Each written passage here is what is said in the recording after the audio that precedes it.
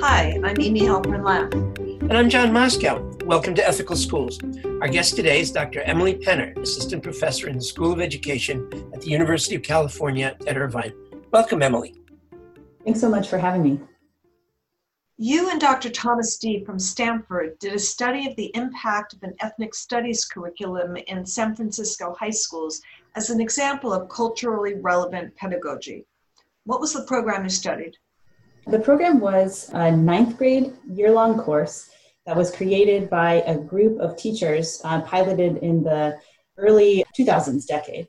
And they created a course that students could take at the transition to high school. And that course combined some elements of culturally relevant pedagogy in a course that would focus on helping students to examine their own identities, learn about their own communities, engage in community-focused projects around problems identified by community members, and would also give them an opportunity to learn about things like stereotypes and biases, how that might shape students' experiences. And then it would also give them a chance to learn about histories of groups that are underrepresented in typical social studies curricula. How were students selected? That varied a little bit from school to school, but during a pilot phase, when the district asked the teachers to test out this curriculum in a couple of the district schools, in some of those schools and in some years, they identified students who were struggling academically in 8th grade. And those are the students who we particularly focused on, because in those particular cases, they used a district early warning indicator for students being at risk of dropping out. And so if students had a GPA of less than 2.0, they actually got signed up to take the course when they got to their 9th grade school. It was on their schedule for their academic year. So we could look at the students who were basically assigned to take the course without their own choosing. Now, students could opt out if they didn't want to take it, and students who were higher performing could opt in. But in general, that meant that those lower performing students were much more likely to take the course. And did you have many examples of students either opting out or opting in? You know, there wasn't that 100% of the students who had GPAs of less than 2.0 in those cohorts took the course. And there were a small number of students with higher GPAs who also did take the course. But there was a gap in, if you looked at like the probability of enrolling in the course, there was a gap between the two groups of about, I think, 25 percentage points or something like that. What were the ethnicities of the students in the class? It took place across a number of different high schools, but they were pretty reflective of the diverse makeup of the student population in San Francisco, which is to say that the largest ethnic and racial groups were Asian Americans from a variety of country of origin backgrounds, and Latinx Americans. There were also African American students and white students, and some students who were from other race ethnic backgrounds. Given the demographics of the schools involved, were there generally students from a variety of racial, ethnic, or language backgrounds in the same classrooms? Yes. Okay. And as students explored their own identities and others' perceptions of them, was there a lot of discussion among students of different backgrounds? Yes. Part of the course was intended for self-reflection, but a good portion of the course is also designed to be much more student-led, student-facilitated discussions, and also smaller group discussions. Part of ethnic studies critical pedagogies is to try to take a lot of opportunity to allow student voice to direct the flow of discussion, and it's definitely a part of the course. Could you talk a little bit for listeners who may not be familiar with the term, what you mean by critical pedagogies?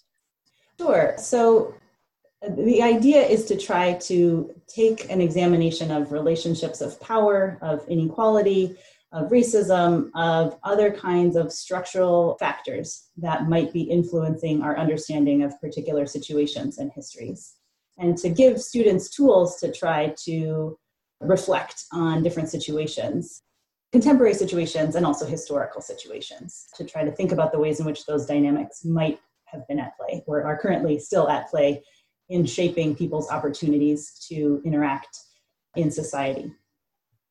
So what were the effects that you found on student attendance and achievement? What were the metrics you were looking for, and what were the results?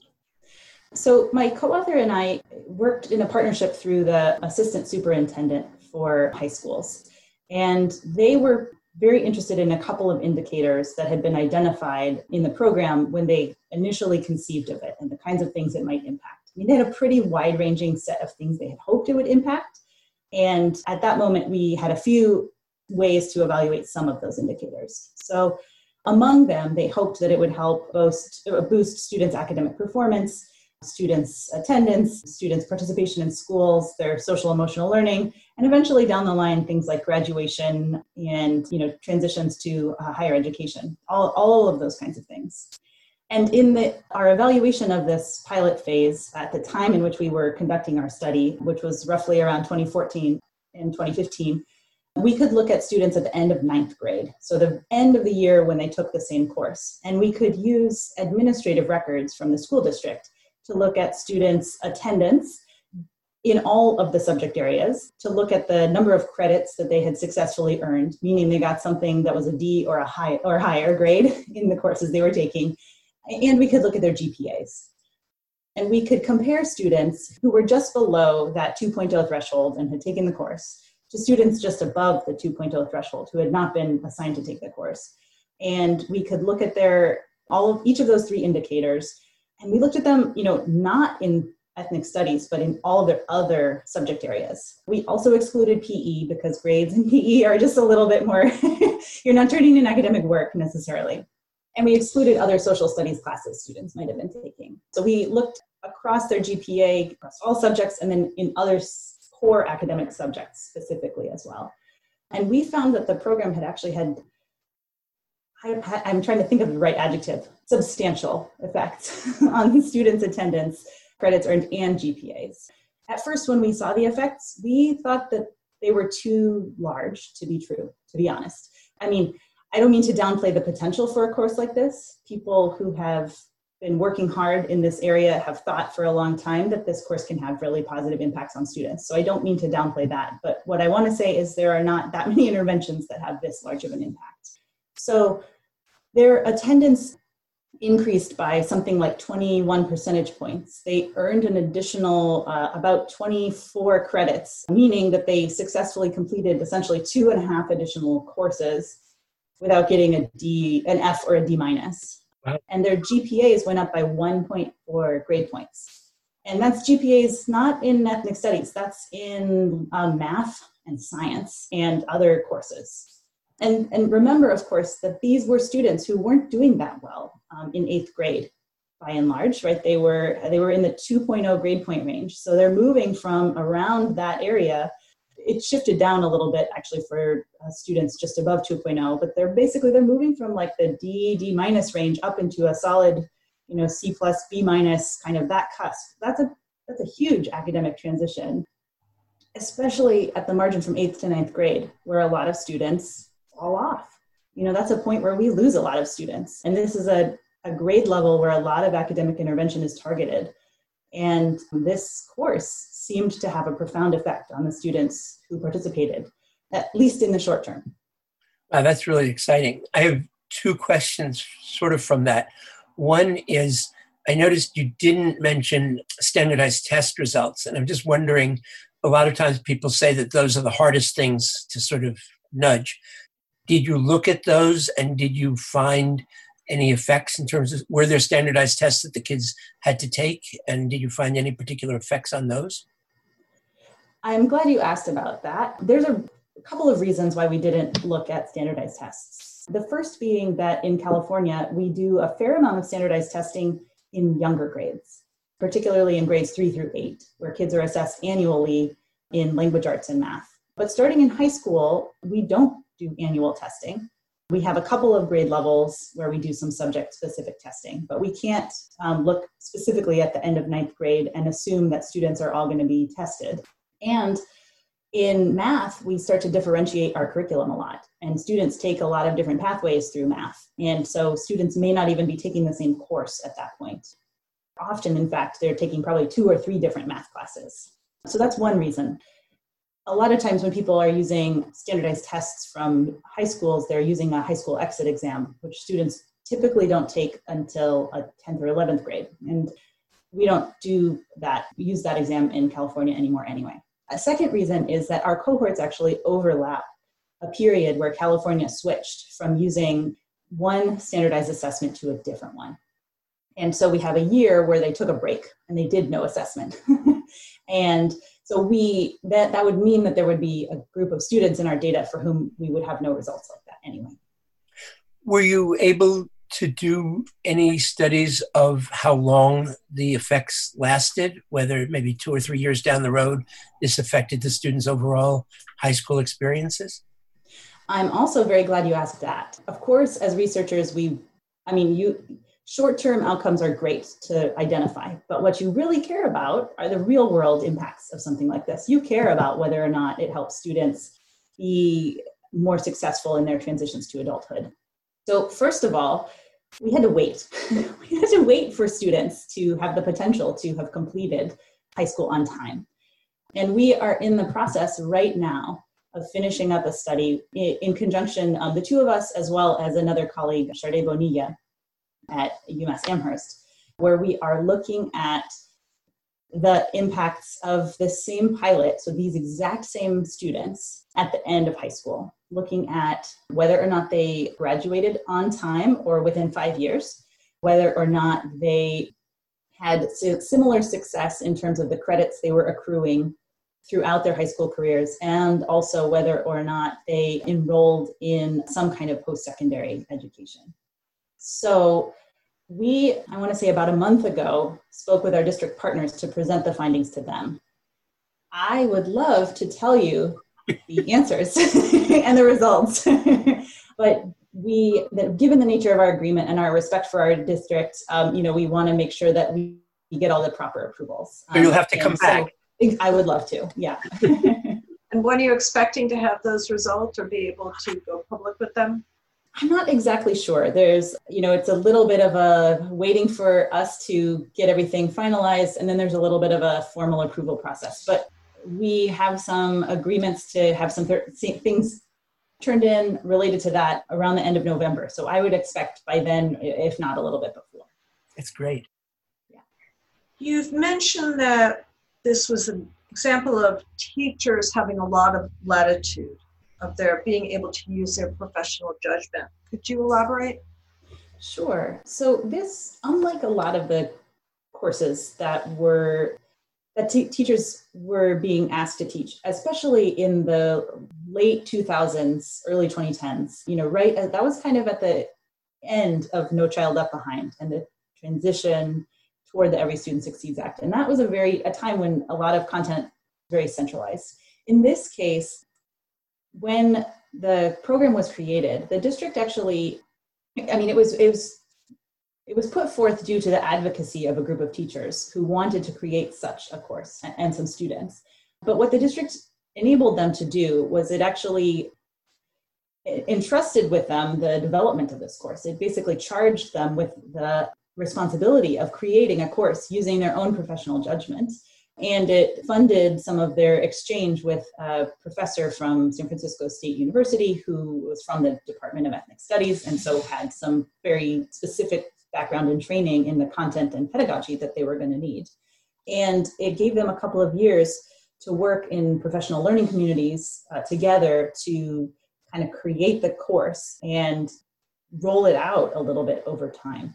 And it gave those teachers a lot of time and space compared to the time and space teachers are often provided, at least, to develop this course over time and to refine it before they started it in this pilot phase. And then, we evaluate a pilot phase of this course from the 2010-11 to 2013-14 school year. So from about 2007 to 2010, that's when they were busy developing the course. So that's a number of years. Then they did a pilot phase. And then, we presented our results to the district around the end of that 2014 margin. And that's when they made a decision about what to do with the course more generally and whether or not to expand it, to make it a graduation requirement, et cetera. So I actually feel like this is a really pretty good case scenario of a district trusting its teachers to create something and then to consider it with a lot of different kinds of evidence before making decisions about what to do with it next. As the district decided to expand it beyond the pilot, so it was beyond that initial group of teachers, what kind of professional development did they institutionalize for the other teachers who were becoming involved? That's a great question. So the district at that margin, around to 2014, 2015, they took the various versions of the course that had been in use from different teachers, and they tried to create a general standard template that had similar units that they made available to all the teachers in the district who were going to be teaching in class.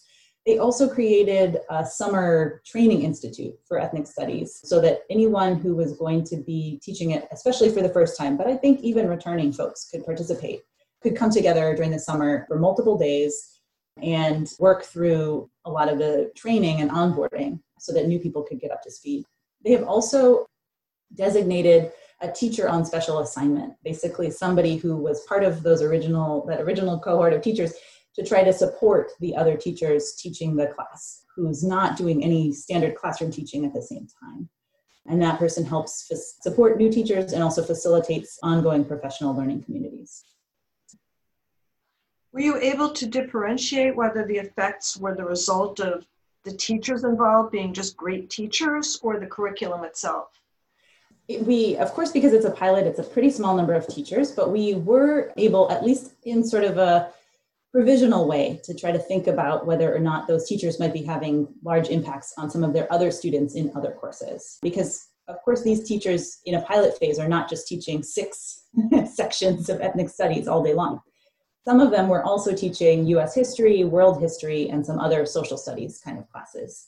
So we could compare the impacts those teachers were having on the students in those other courses on the same set of indicators, the attendance, credits earned, and GPA in the non-social studies classes, relative to other teachers in those same cohorts who were teaching those classes to other students. And we could, look at the relative ranking of the teachers' impacts on those students in those areas compared with these non-ethnic studies teachers. And we didn't find that the ethnic studies teachers' students in those other subjects were among the highest on those indicators. In fact, they were kind of in the middle. So we take that as evidence of the fact that they certainly have some really incredible attributes to be able to pull off this kind of a course. But we think that means that there's something special about the contributions these people are making in the context of the ethnic studies class specifically. In one of the abstracts of an article that you and Dr. D wrote, you wrote that your study suggests that, quotes, culturally relevant teaching, when implemented in a supportive, high-fidelity context, can provide effective support to at-risk students. You've talked some about culturally relevant teaching, but for listeners who may not be familiar with all the terms, what, for example, when you're talking about high-fidelity context, what does that mean? So we understand this pilot phase to be a phase where there was a group of teachers who were really invested in the development of this course and in seeing it out. And so we suspect that many of these people were working especially diligently and to adhere to the kind of plans that they set out, and who were also investing their time in consulting with one another to really make sure that the content they were delivering was as good as it could be. So in this case, it wasn't like there was a prescribed thing they were supposed to be doing, but we do suspect that they had a lot of knowledge and a lot of practice investing in the content in the course and the pedagogical techniques in the course, where others who may not have been part of that initial cohort might not have that same level of expertise, may not have that same level of experience, may not have that same level of commitment. So that when you say high fidelity, you mean that you are assuming a certain level of commitment and energy being put into the program? Yes. So we don't have a specific measure of it, but that's an assumption that we're making, yes. You and Dr. D also studied the African American Male Achievement Program in Oakland. What was this program and why was it started? So that program is has some commonalities with the Ethnic Studies program in San Francisco, but it's a distinct program. And it has a slightly different inspiration and a very different model in some ways. Oakland, in a similar period, but maybe slightly earlier, maybe about mid-2000s, was taking stock of the kinds of impacts it was having and the ways it was and was not supporting students. And it has long identified that in particular, it's struggled to meet the academic and social needs of its African-American male students. And they decided, the superintendent at the time, Tony Smith, was trying to search for a model that might help to meet the needs of these students in particular in a new and innovative way. And they borrowed particularly heavily from John Powell's, he's a professor at UC Berkeley, his notion of targeted universalism, which is basically to set goals that you hope everybody in your school district, in this case, can meet. And then you try to focus on the needs of the people who are farthest away from meeting those goals. And in Oakland Unified, that was African-American male students. And so they hired an individual to coordinate a new academic unit, the Office of African-American Male Achievement. And that office was tasked with coming up with a program to support the unique needs of African-American male students in the district, particularly focusing on students in secondary schools, although eventually they turned their programming also to support students in younger grades.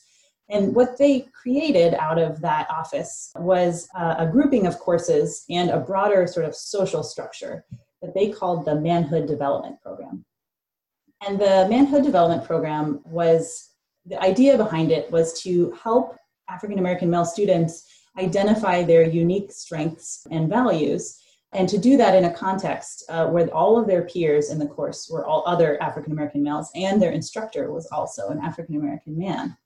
And to then also, similar to the ethnic studies program, use some culturally relevant pedagogy, focus on issues around identity, community, biases and stereotypes that might be impacting them, and also untold histories, this time exclusively about the African-American community. And Oakland has a lot of rich history from the African-American community to dig into that's very worthwhile for students to learn from and learn about, and to have some similar elements in terms of community engagement as well in that course, or in those courses. So they created a series of courses. Some of them are social studies, some of them are language arts.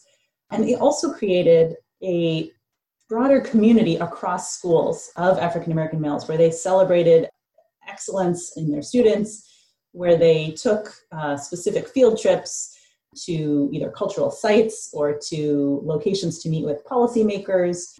And they also gave them opportunities to meet with different regional cultural figureheads, musicians, artists, etc., and just opportunities to deepen their understandings of their own community, and also to provide academic supports and supports to help students make successful transitions from, middle school to high school and high school towards the labor force or post-secondary enrollment.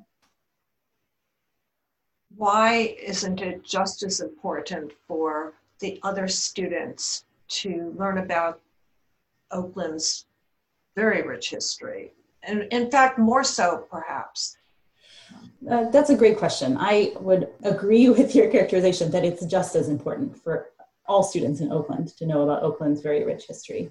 I think that the philosophical idea is, first of all, to provide an environment for African-American boys to explore their own identity amongst a group of peers who shares that identity. Mm-hmm.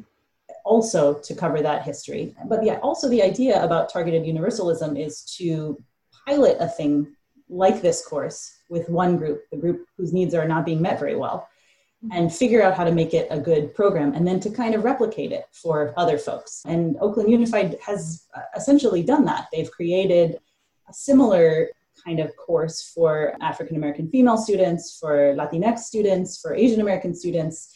And in some of those courses, they are also covering things about the rich history of Oakland, of California. So it's not to say that they're withholding that content from other folks also.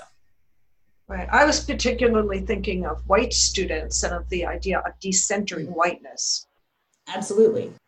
I don't know that they have a specific course for white students, but I do know that that is a kind of a focus of some of their content integration in other areas. What are the specific outcomes of targeted universalism that the district was looking for? Well, again, like in San Francisco, I think that they have really ambitious goals. You know, they would like to see all kinds of indicators change, right? They want to see not just some of the academic kind of indicators, the attendance, the grades, the retention.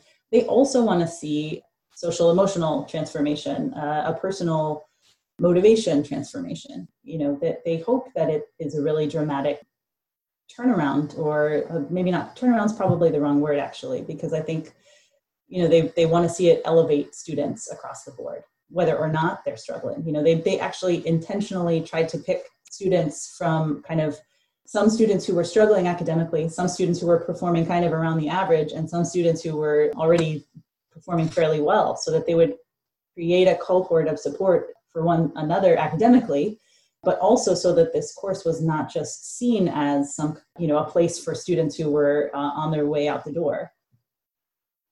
So what were some of the specific effects that you found, particularly around, say, something like dropout rates? What were the results? Yeah, so in this case, we didn't have exactly the same kind of administrative data that we had in San Francisco. So in this case, we focused specifically on dropouts, or if you want to think about it in a more positive light, of like persistence rates. So it increased the one-year persistence rates by 3.6 percentage points, essentially helping about 3 or 4 additional students in each school grade year cell or cohort make it from one grade to the next. Let me see if I'm understanding that. So the students, what grades were the students in, or they?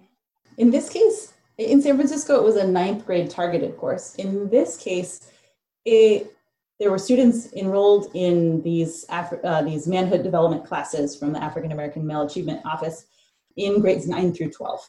Right. Many of them, more of those courses are taken by students in the lower grades.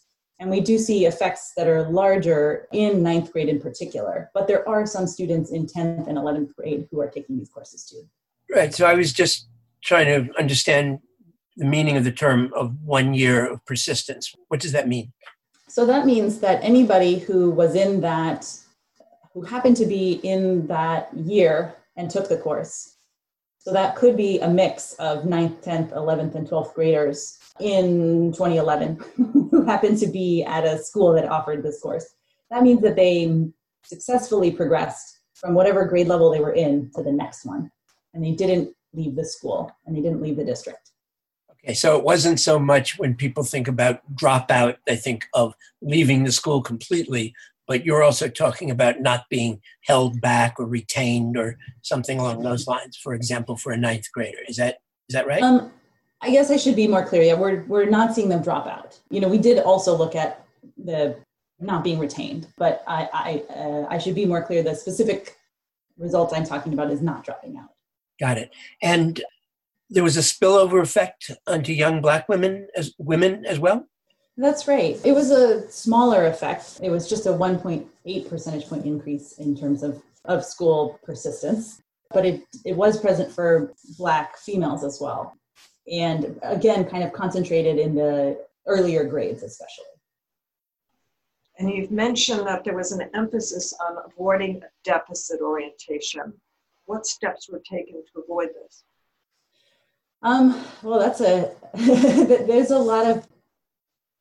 a very important perspective to highlight about this curriculum. I think that kind of central to the whole framing and the whole setup of the Office of African American Male Achievement, the creation of the Manhood Development Program, and each individual course, and even like the purpose of the interactions, is to highlight that African American male students, that there's nothing about them that is wrong or in need of fixing, but that there's a lot about them that's really incredible.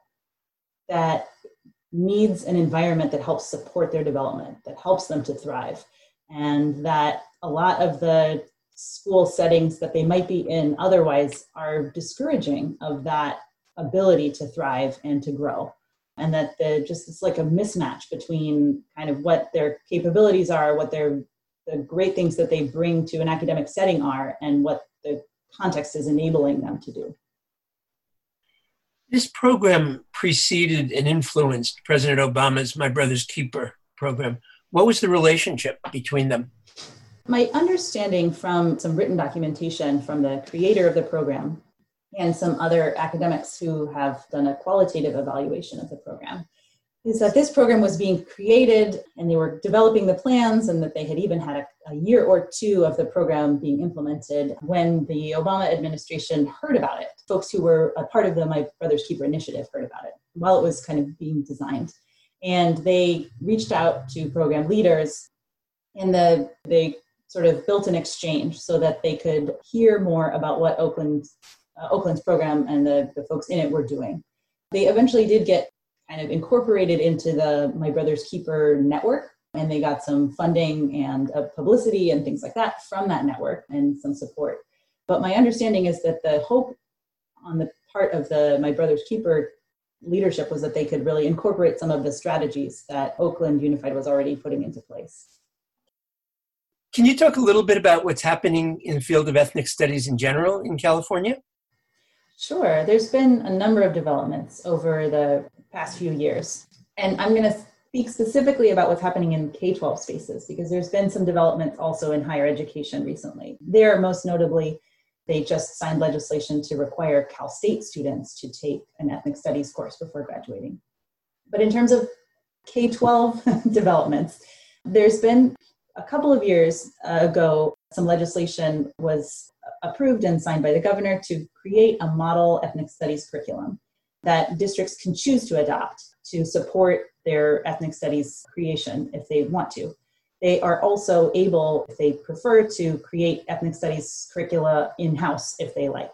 But this is just so that they have some kinds of supports to draw inspiration from. And the point of it, from my understanding at least, is to provide some kind of key concepts and some potential examples, and then to allow different districts to modify components to fit their own situations, to potentially better match or align with the student populations that are present in their districts, et cetera. So that's been kind of happening over the last few years.